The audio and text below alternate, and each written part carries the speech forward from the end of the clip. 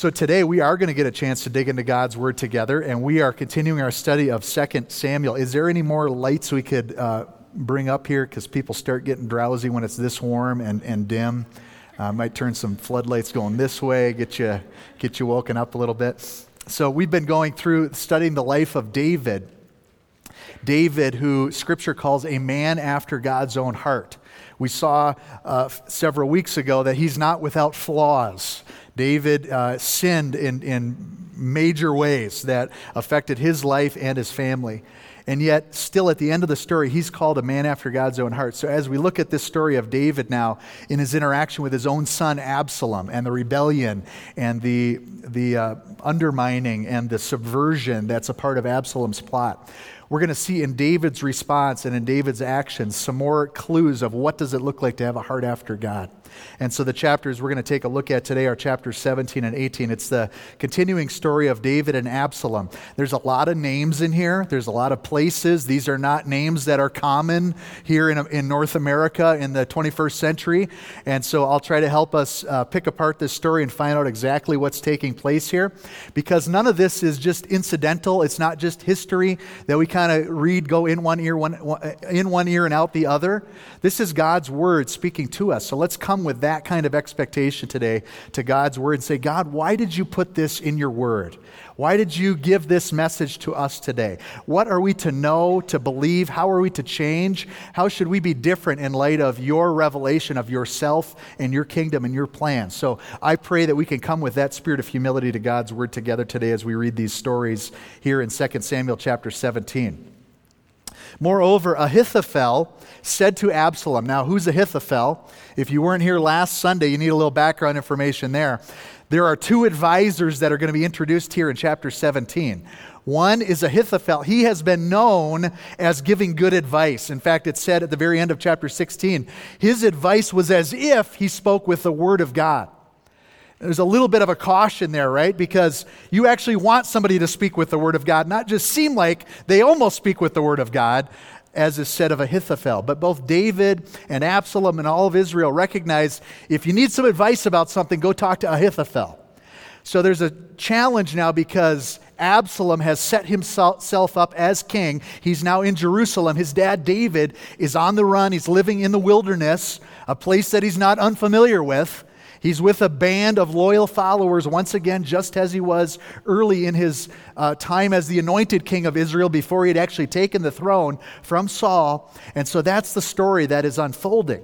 And David knows that his son Absalom, the usurper, who's trying to seize the throne, trying to kill his dad, because that's how you become a king, right? You got to get rid of the old king.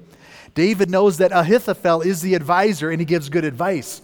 And so he sends his friend Hushai to go and confuse matters. He says, Hushai, can you go and distort the advice that Ahithophel gives to Absalom? That's a little bit of background.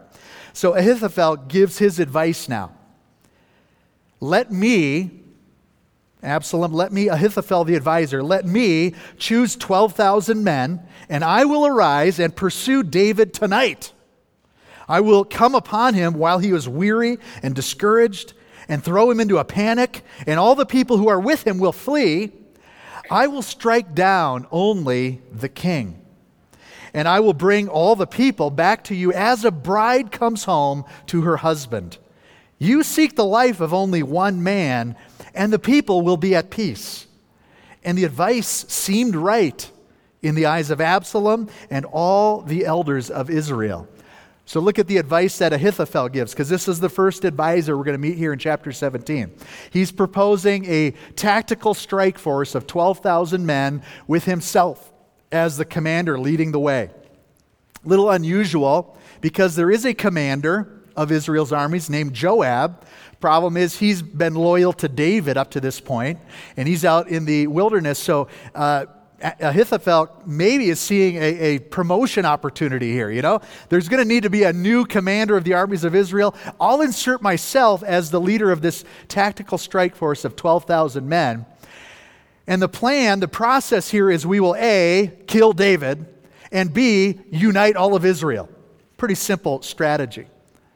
he uses some very vivid imagery that you can kind of picture, right? Like a bride coming to her husband. The bride in the story being all of Israel, and the husband being Absalom, the hero, the new king, right? So it's going to be like this sweet romantic wedding day as all of Israel is united to the new king, Absalom. And that's the picture that he paints for Absalom.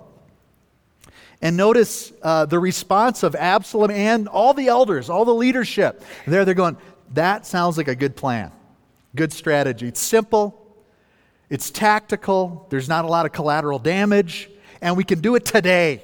Ahithophel says, send me today, I'll get that team together, we'll go hunt him down, we'll kill just that one guy that's standing in the way of the throne.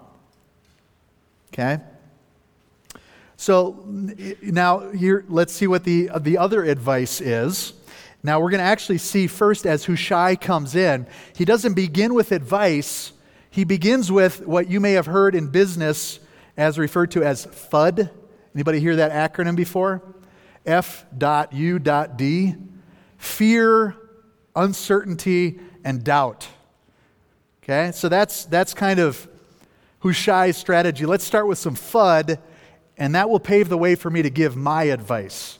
Once I get everybody all worked up and anxious and confused, then I can go for the kill and give them my agenda and my plan. So Absalom said, call Hushai the Archite also, and let's hear what he has to say. And when Hushai came to Absalom, Absalom said to him, thus has Ahithophel spoken. Shall we do as he says? If not, you speak. Then Hushai said to Absalom, this time the counsel of Ahithophel is not good. Hushai said, now pause for 1 second. When you're reading something in Hebrew, there's a way that Hebrew narrative unfolds and it keeps moving forward. They keep putting the word and at the beginning of every sentence. If you've studied Hebrew, they call that the vav consecutive. So, and this happened, and that happened, and this next thing happened. And what you would expect in a normal Hebrew narrative when one person says something is that the other person would say something in response. So there's something subtle in the omission of any response from Absalom because twice we hear, and Hushai said. So picture, really to get yourself into the scenario, Absalom asks a question to Hushai. Hushai answers. There's an awkward pause. There's some facial expressions that we don't have recorded. There's something that causes Hushai to say again before Absalom gives any response to his first pretty extreme statement. This time, the advice of this trusted advisor, Ahithophel, is not good. There is a careful structuring of those words that Hushai uses. He's not saying Ahithophel is an idiot. Don't ever listen to anything he says. No, everyone in Israel knows that he gives good advice. So very carefully, he gently and delicately says, just this one time, the advice of Ahithophel is not to be trusted. No response from Absalom, awkward pause, and then he continues on. You know that your father and his men are mighty men, and that they are enraged, like a bear robbed of her cubs in the field. Besides, your father is an expert in war. He will not spend the night with the people. Behold, even now he has hidden himself in one of the pits or in some other place. And as soon as some of the people, your people, Absalom, as soon as some of the people fall at the first attack, whoever hears it will say, there's been a slaughter among the people who follow Absalom. Then even the valiant men, whose heart is like the heart of a lion, will utterly melt in fear. For all Israel knows that your father is a mighty man, and that those who are with him are valiant men. This is the FUD portion of Hushai's speech. He's spreading fear, uncertainty, doubt. And if you're worried about whether you're getting good advice or bad advice, I'll tell you what, bad advice always starts with some fear, uncertainty, and doubt. And good advice always starts with, let's pray about this together. Let's seek the Lord's will together. There might be still some bad news to come after that time of prayer and seeking God, but that's the difference between bad advice, walking into a trap, and good advice. Bad advice is all centered around anxiety, fear, doubt. Good advice starts with, let's trust God together. And so Hushai is intentionally bringing some bad advice to Absalom because his plans have been bad and evil since the beginning.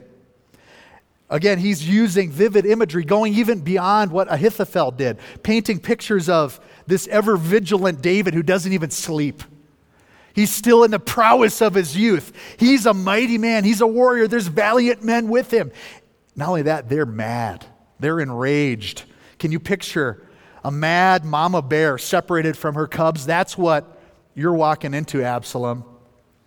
Don't listen to what Ahithophel said, because what's going to happen is you're going to be defeated today if you hastily pursue David, and word's going to get out, and all of a sudden public opinion is going to sway, and the rumor is going to get out that Absalom has been defeated. You can't go down that path. This time Ahithophel's advice is not good.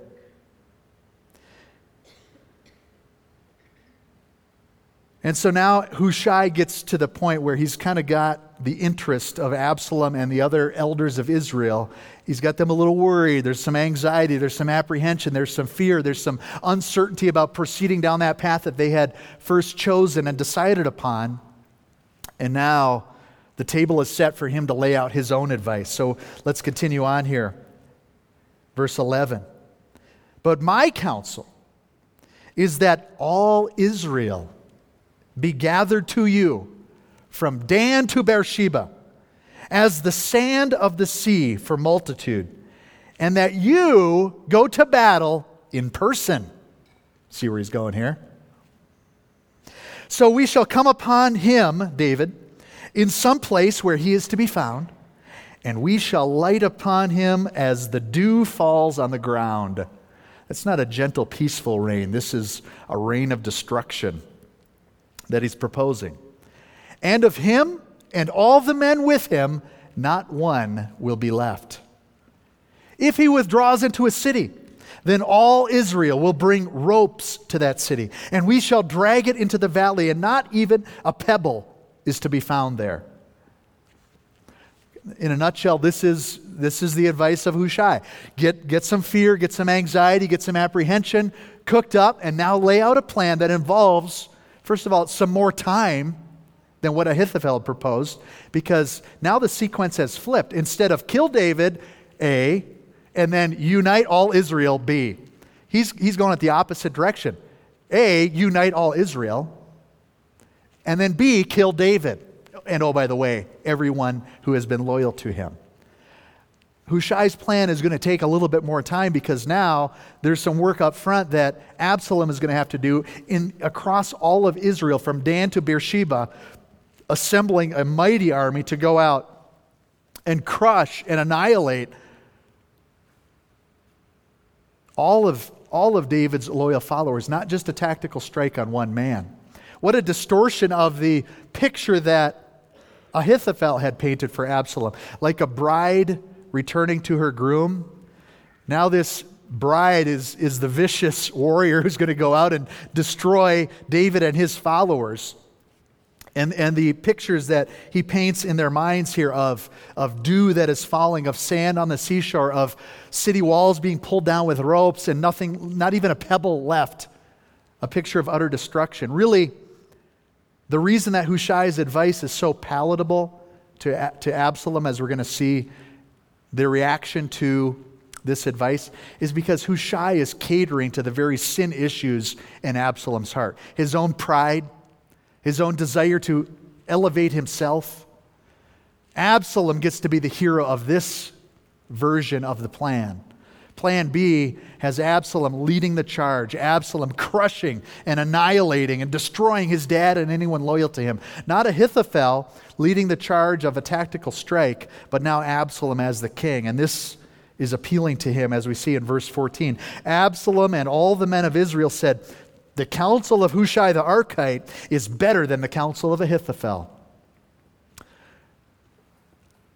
You might wonder, why did they flip-flop? Why did they hear some sound advice from a trusted advisor? And we read right there in verse 4, the advice seemed right. Ahithophel's advice seemed right in the eyes of Absalom and all the elders with him. And all of a sudden, just a couple of paragraphs later, they flipped, and now they're all agreeing this plan is better. Why did that happen?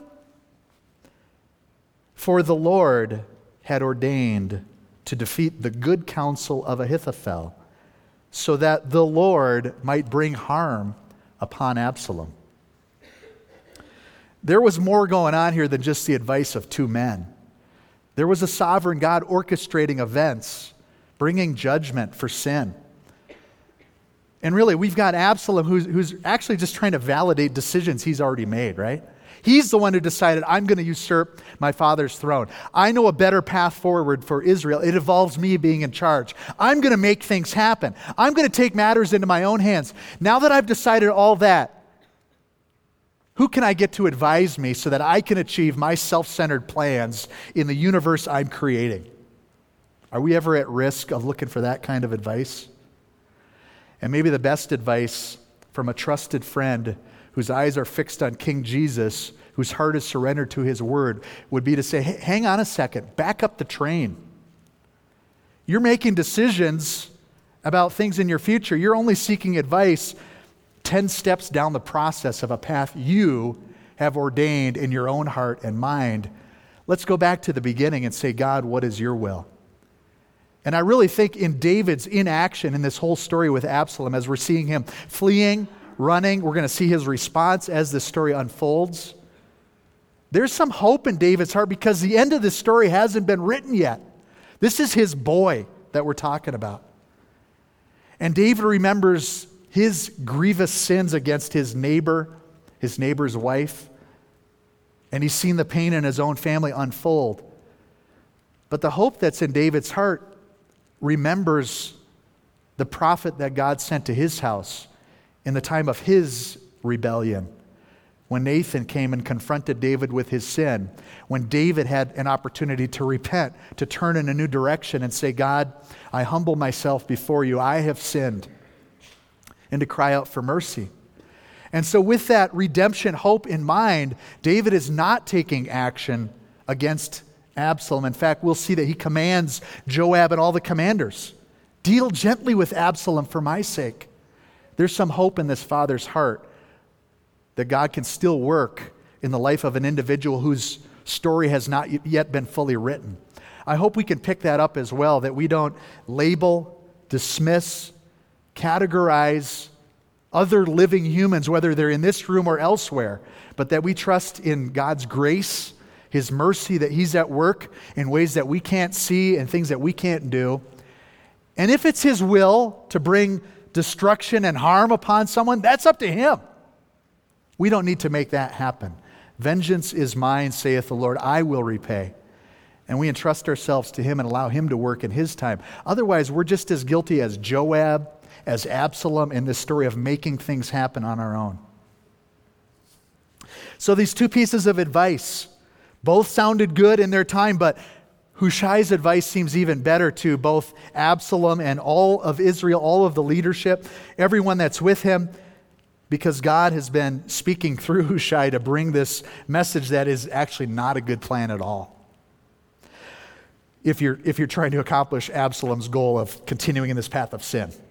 So now the end of chapter 17 is really a story of people that God brings to David in his lowest moment, so to support him, to encourage him, that even in the wilderness there's some provision that God is bringing. So let's go through these three examples of God providing what David needs in this wilderness time.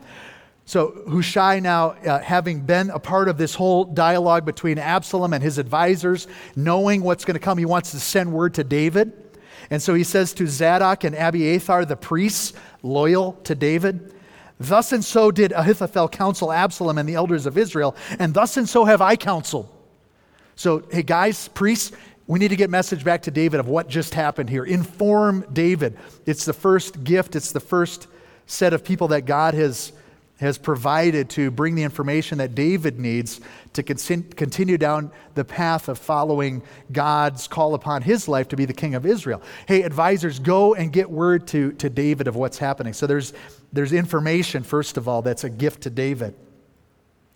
Now therefore send quickly and tell David, do not stay tonight. Here's the message to David. David, don't stay tonight at the fords of the wilderness, but by all means pass over, lest the king, Absalom, and all the people from Dan to Beersheba, I just gave him advice that's basically, we're all going to come hunt you down. You need to know, get out of there. Lest the king and all the people who are with him be swallowed up. Okay, so the first two guys that are sent, these two priests, Zadok and Abiathar. So now who are the priests going to send to bring this message to David?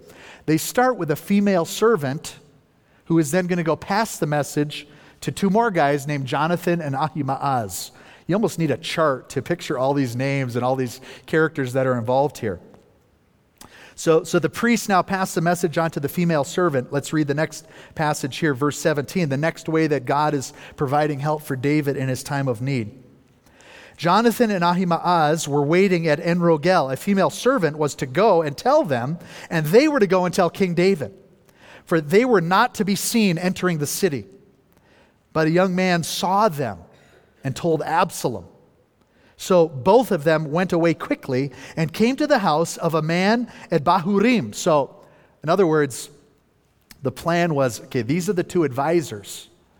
But if anybody sees them coming into the city and heading to David, they're going to know that they are loyal to David and bringing him news of what just happened here.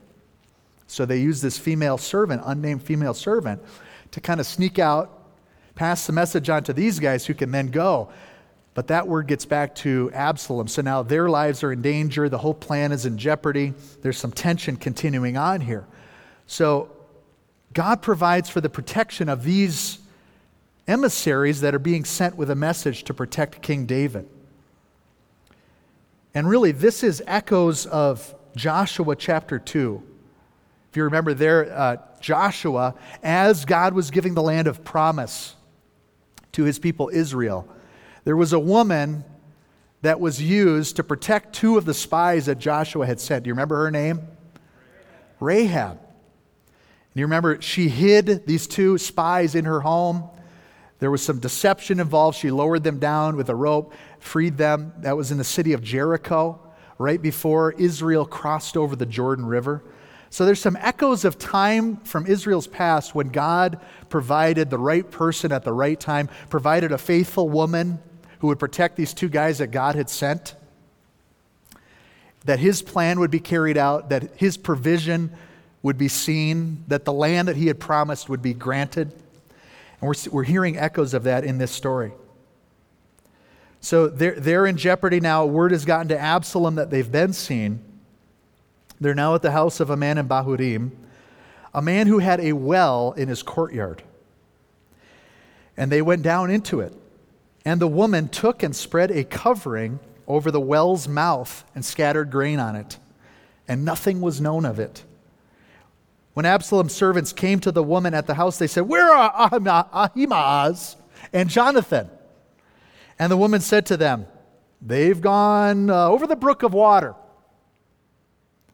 And when they had sought and could not find them, they returned to Jerusalem. After they had gone, the men came up out of the well and went and told King David.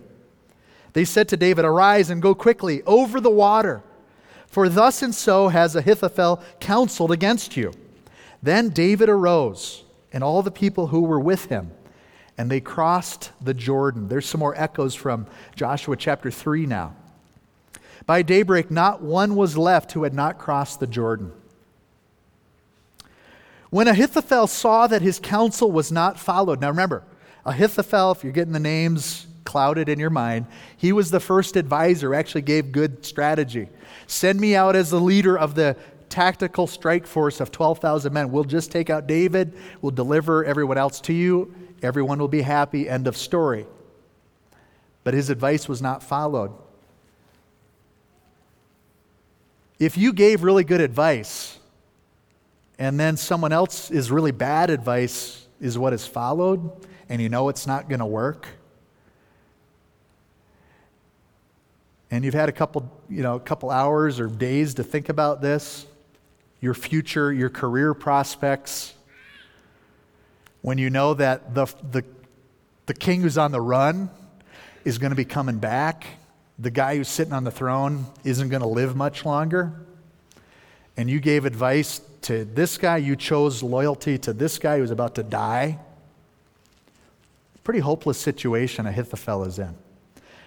And so here in verse 23, when he saw that his counsel was not followed, he saddled his donkey and went off home to his own city. He set his house in order and hanged himself. And he died and was buried in the tomb of his father. Even in his last day, he was careful, strategic, planning, knowing I want to die in my hometown so that I'm buried at the family burial plot. I want to get my house in order. And whether this was like a saving face action or it was anticipating the executioner's sword, this is the end of Ahithophel's story. And his life has come to an end. And so now the continuing story now of Hushai's advice being followed. David, he came to Mahanaim, and Absalom crossed the Jordan with all the men of Israel. Now Absalom had set Amasa over the army instead of Joab. Who's Amasa? Amasa was the son of a man named Ithra the Ishmaelite, who had married Abigail, the daughter of Nahash, sister of Zeruiah, Joab's mother. I've done a lot of careful study and exegesis of that whole paragraph. I think it only means that Joab and Amasa are first cousins once removed. That's all I got for you. Maybe there's something deeper, but it's in here. It's in God's word, so there it is. And Israel and Absalom encamped in the land of Gilead. And really, seriously, honestly, all joking aside, I think the picture that's being painted here is we have cousin against cousin. We have father against son. We have king against nation. It's a very dark day in Israel's history. This is a civil war. The forces of Absalom are referred to as Israel. And they are versus David and his men. It's a very sad and dark day in Israel's history. And so all Israel and Absalom encamped in the land of Gilead. Verse 26. One more category, a third category of faithful friends that God provides for David during this time of wilderness. Those who informed, those who risked their lives to bring the message, to warn him, and now provision for his practical needs. So when David came to Mahanaim, Shobi, the son of Nahash from Rabbah of the Ammonites, Machir, the son of Amiel from Lodabar, and Barzillai, the Gileadite from Rogalim. So 3 guys brought beds, basins, earthen vessels, wheat, barley, flour, parched grain, beans, lentils, honey, curds, sheep, cheese for the herd. It's like the grocery list my wife texts me, when I'm out and about. And this was for David and the people with him to eat, for they said, the people are hungry and weary and thirsty in the wilderness. God was not unaware of David's practical needs. He needed some information. He needed warning. He needed provision. And so God sent some friends that were loyal and faithful. And I think as we're reading through all these names and these stories and the drama that's unfolding, it's important to consider who is Scripture holding up for us to emulate and whose actions are we being called to reject? And it would be a mistake to say, I feel like I have the ministry of Hushai. My ministry, as I'm reading this today, is to go and lie to people, give them really bad advice so they're destroyed. And it would be a mistake to follow Absalom and to say, when he sat at the city gate and won all the hearts of the people by promising to give them all their special interests, I like that. I'd like to be like Absalom on that. Some of his other stuff, maybe I reject that. That would be a mistaken reading of Scripture. But there are some actions and behaviors that we are called to emulate and others that we're called to reject. I think the risk of looking at the story of Ahithophel and Hushai would be to say, don't ever listen to the advice of anyone. One of them is just giving you what you want to hear in your echo chamber. And the other one's giving you advice that's even worse. It's going to lead to your destruction. So just don't ever listen to anyone's advice.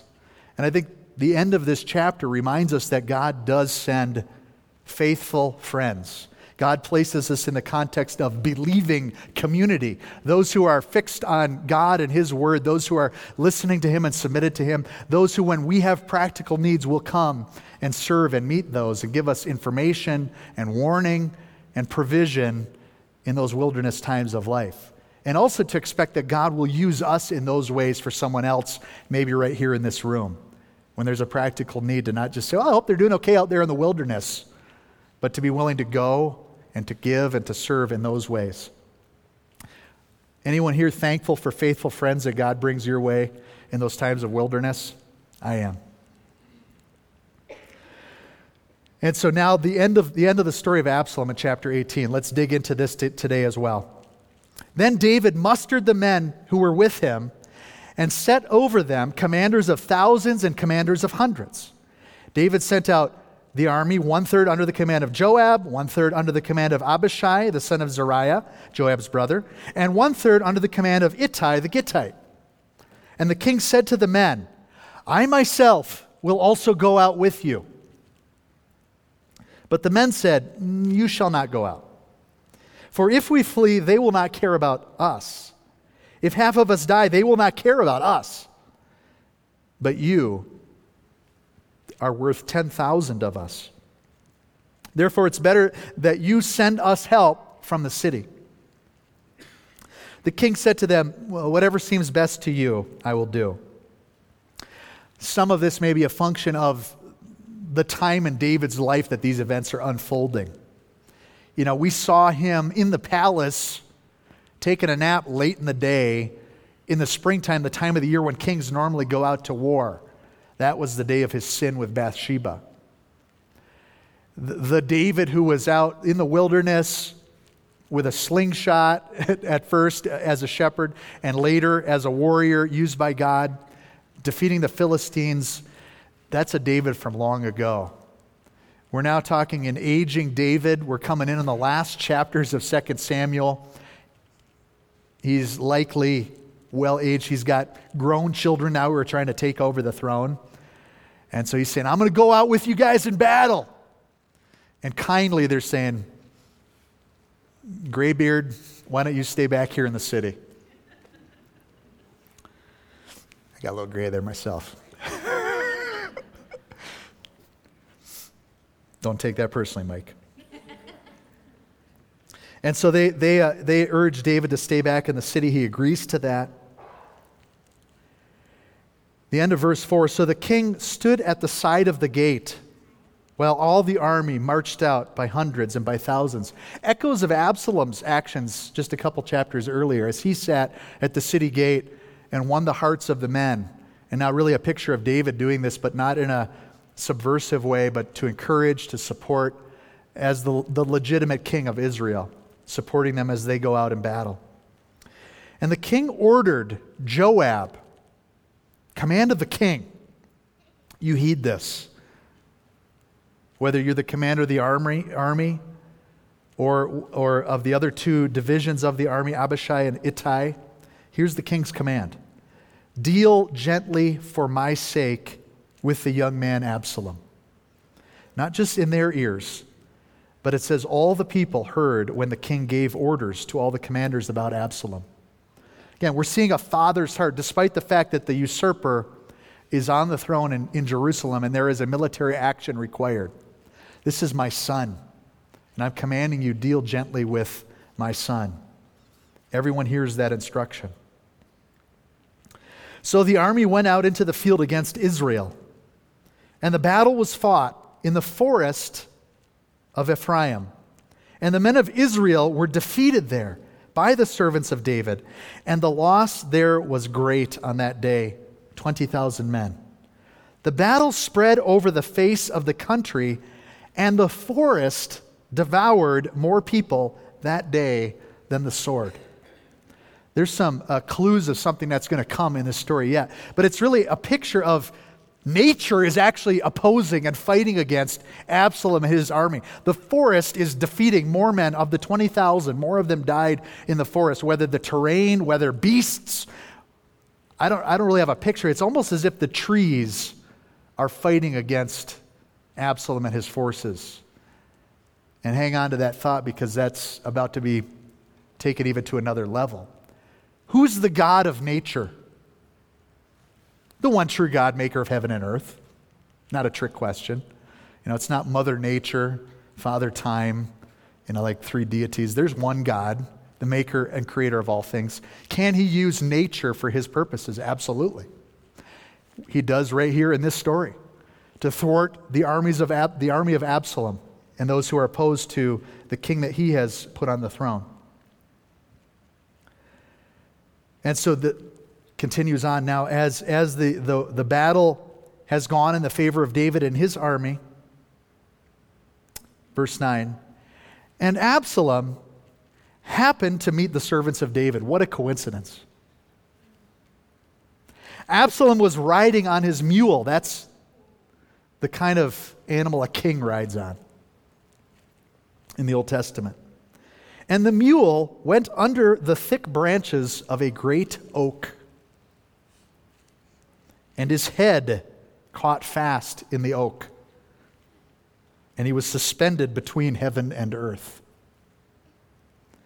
while the mule that was under him went on. Wonder how that happened.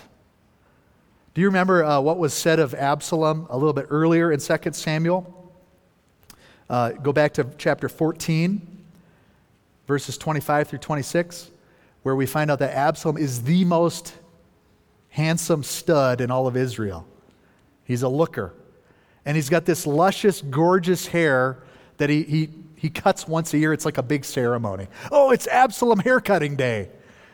And when he does that, if you were to weigh out the shekels, convert it, it's almost 5 pounds worth of hair that they cut off of this good-looking dude once a year. And you remember when Jesse entertained the prophet Samuel at his house way back at 1 Samuel, and God said to Samuel, man looks on the outward appearance, God looks at the heart. And now Absalom's crown becomes his demise.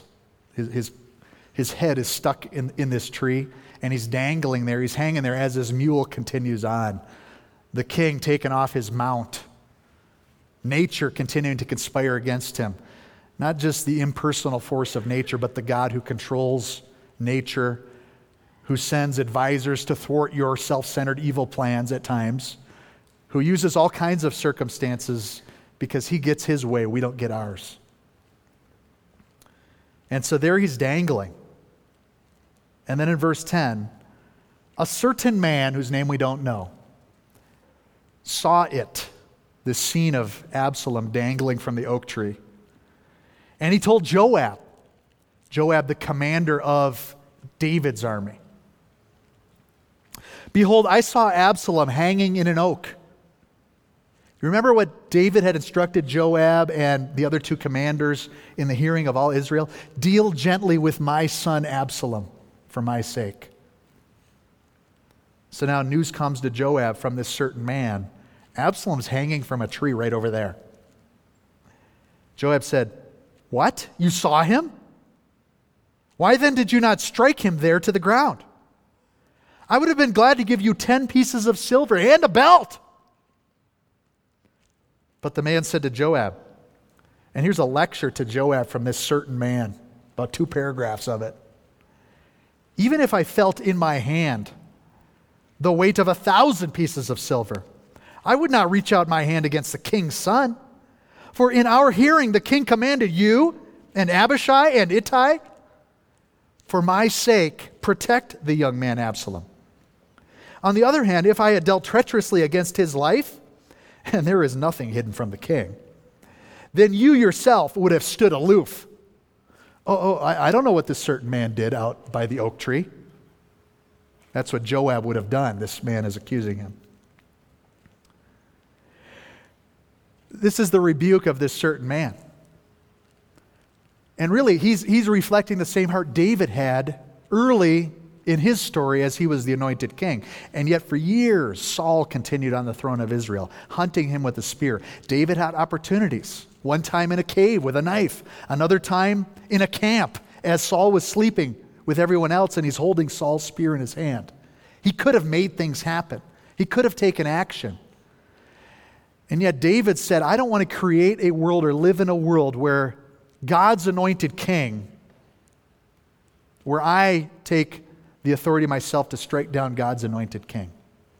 And this certain man is saying, I've got that same heart. If God's going to make something happen, he'll have to do it in his timing and his way. I'm not going to be the mover and shaker who knows better than the king, better than the person God has put in leadership, who knows better than God himself, and it's going to be in my timing and my way. I reject that way of living and that course of action. Joab, on the other hand, is perfectly fine with taking matters into his own hands.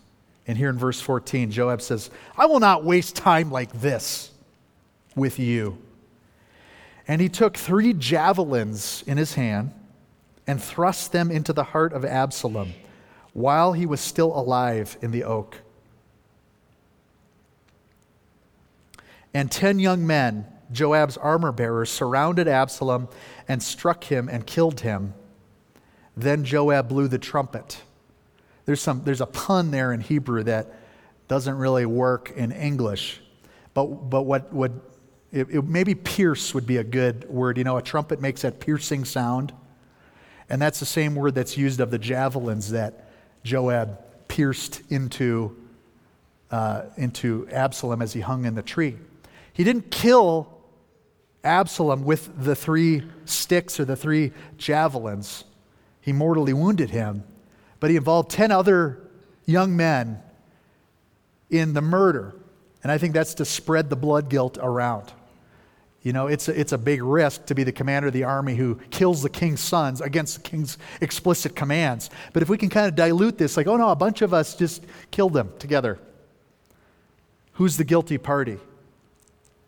Will the king hunt Joab down and make him pay for his crimes? Or has he spread it around enough that he'll deflect some of that guilt to these other young guys? So Joab blew the trumpet. The troops came back from pursuing Israel, for Joab restrained them. So now we've won the battle. Absalom's dead. Let's not continue this civil war, the slaughter of our own countrymen, our own family. And they took Absalom and threw him into a great pit in the forest and raised over him a very great heap of stones. And all Israel fled, everyone to his own home.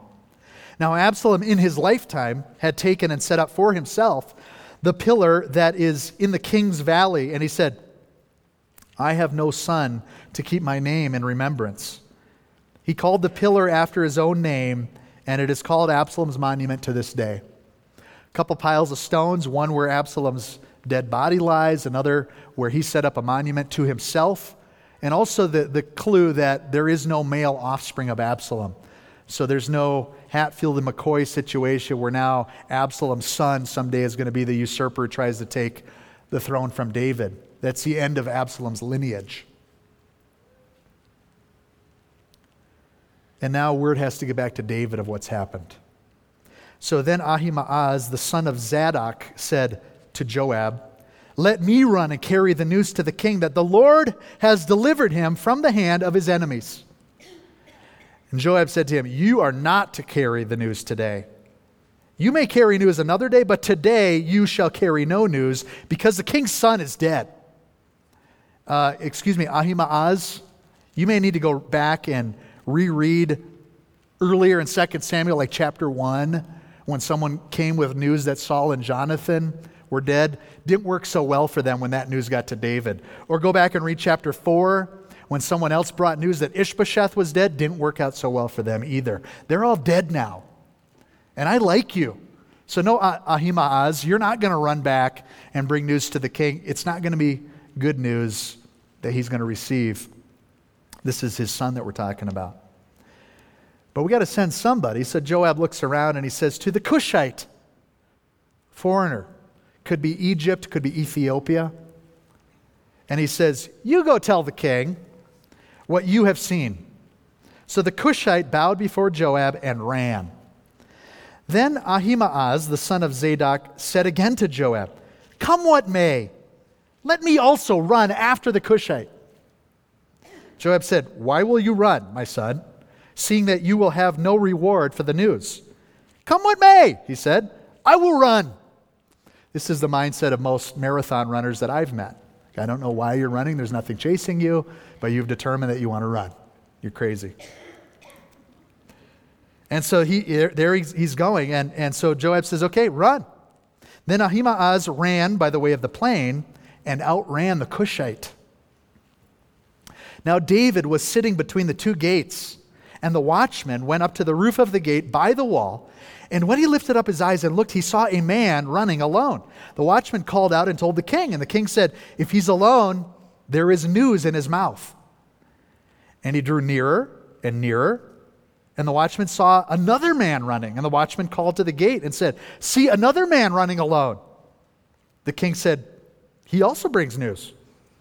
The watchman said, I think the running of the first is like the running of Ahimaaz, the son of Zadok. I recognize his gait, his stature, the kind of sneakers he's wearing. And the king said, he is a good man, and he comes with good news. Then Ahimaaz cried out to the king, all is well! And he bowed before the king with his face to the earth and said, blessed be the Lord your God, who has delivered up the men who raised their hand against my lord the king. So through and through, in Ahimaaz's proposal to Joab, and now as he's actually declaring the message to David, he's giving glory to the God who grants victory, the God, our deliverer. And there's no confusion in his mind that, Hushai's plan worked. You know, it's not a distortion. It's a clear, truthful picture of what really happened. God has delivered you from the hand of your enemies. God is the one who grants victory. The Lord be praised. The king's the pressing question in his heart. Is it well with the young man Absalom?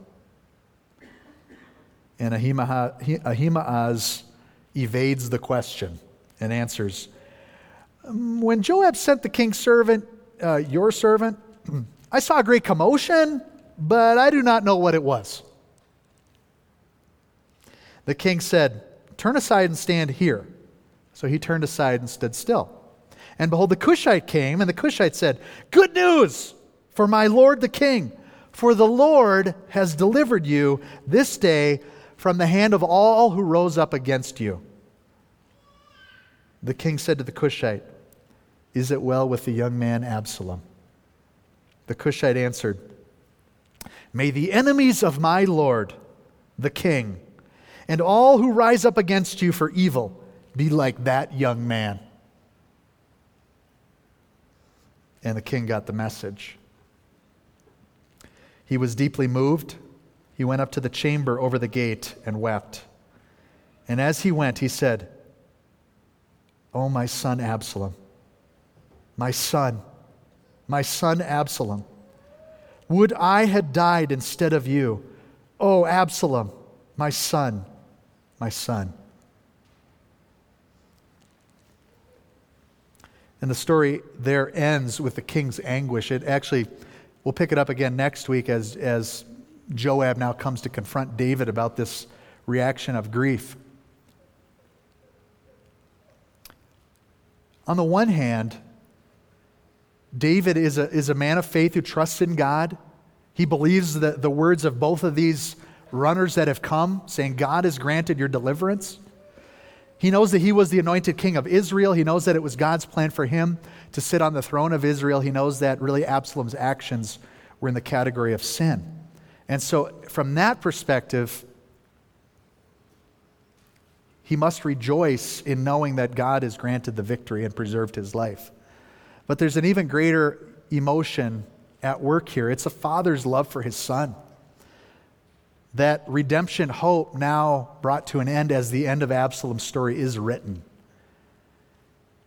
And it's natural that we as parents would grieve and hurt when our children suffer and face harm because of their sin. Or for anyone else in this room or in this world. And if we enjoyed people suffering because of their sin, we would not have the father heart of God. Jesus himself, when he looked on the crowds, the multitudes that were like sheep without a shepherd, He was moved with compassion for them. His heart is a heart of compassion for those who are suffering in their own sin. Not a heart of gloating, not a heart of hoping they get what's coming. And really holding the grievances against us, the ways that we've been harmed and hurt, holding that up to the Lord. Saying, God, it's not in my power, it's not in my agenda to avenge myself, to seek retribution, retaliation, to make sure that they've got what's coming, to make sure the truth gets out there. But to entrust that to God, that allows us to keep that tender, gentle heart that God can continue to shape and form for His good purposes and His glory. And in this anguished prayer, this cry, where he repeats his son's name over and over and he cries out, you could feel the pain in David. And really, he's wishing that the natural order of things could have been what happened, that a king would grow old and die and his son would take his place on the throne. I wish that I could be dead and my son would be alive. That in God's time, the same plan Absalom had would have been possibly fulfilled had he been patient and waiting, and yet he chose to seize power and to make things happen and to take authority, and God had to punish that sinful behavior which was against God's plans and God's heart. The messages to us here in these chapters that we've read, there is a God who delivers. Trust in His powerful hand. Trust in His timing. Receive the help that He brings our way. Don't be so stubborn that you say, I don't need the information, I don't need the warning, and I don't need the provision. I'm good. And look for those who are in the wilderness, that you will be sent to bring that hope and that encouragement and that provision when there's a time of need. Be cautious where you go for advice. Look for advisors who begin by saying, it must be really hard what you're going through. Let's bring this to the Lord together. Let's not just surround ourselves with those echo chamber voices who reaffirm this decision you've picked. Let's not risk listening to advice from people who may not have our best interests in mind. But let's begin by saying, God, what should we do in this situation? That's good advice that we should be giving and receiving to one another. And when there's suffering because of sin, let's have that same heart of David to grieve and lament and not rejoice and gloat over suffering because of sin that we see in someone else who may even be an enemy. But to entrust them to God, to have that hope, that redemption hope up until the very end, that God can get a hold of a heart, God can send a warning, God can bring people to repentance. That includes those of us right here in the room today. Most often, the person we are most hard on and unhopeful toward is ourselves, because we know our full stories, we know our intentions, our thoughts. We start looking in the mirror going, man, God could never forgive somebody like you for all that you've done. And today to hopefully hear that redemption hope that's woven throughout this story, that God today is reaching out to you with His grace and mercy, that Christ's shed blood is sufficient to cover over your sins, that there's nothing that can separate you from the love of God, neither height nor depth, angels or demons, nothing else in all creation. And that gift is given freely to you today if you'll just receive the price that He's already paid. Let's go to Him in prayer today and receive the help that we need from the God who delivers. God, we thank You for Your great love. We thank You for Your power. We thank You for the sustenance that we need in the wilderness times, friends that You bring our way. And God, we come to You today with open hearts and say, God, give us the advice we need. There's real decisions that people in this room have to make this week. And we don't want to just get a lot of human opinions, but we want the wise, thoughtful advice of those who are sent by You to remind us to cry out to You. We thank You for the gifts that Your Holy Spirit pours out on the church to edify and build up the body. Thank You that there are those within this body with the gift of discernment, that You, by Your Holy Spirit, gift them to bring a timely word for a specific situation so that we can know how to follow after you. Those with the gifts of prophecy, who can point us to specific areas in your word that relate to the questions that we have and speak that word from you. And God, we pray that those gifts would be at work within our body, that as your Spirit has given all sorts of gifts, that you would be glorified, that your church would be built up, that we would be people filled by your Spirit, walking in the Spirit, submitted and surrendered to you this week. Pray, Lord, that when we're the ones to receive help, we'd be humble enough to receive it and to see that it's from you. And when we're called upon to go that extra mile, to sacrifice, to give, to be a blessing to someone in a wilderness time, that we'd be willing to give generously. We thank you, Lord, now for your work within this church. Make us a blessing in our community, we pray. In Jesus' name, amen.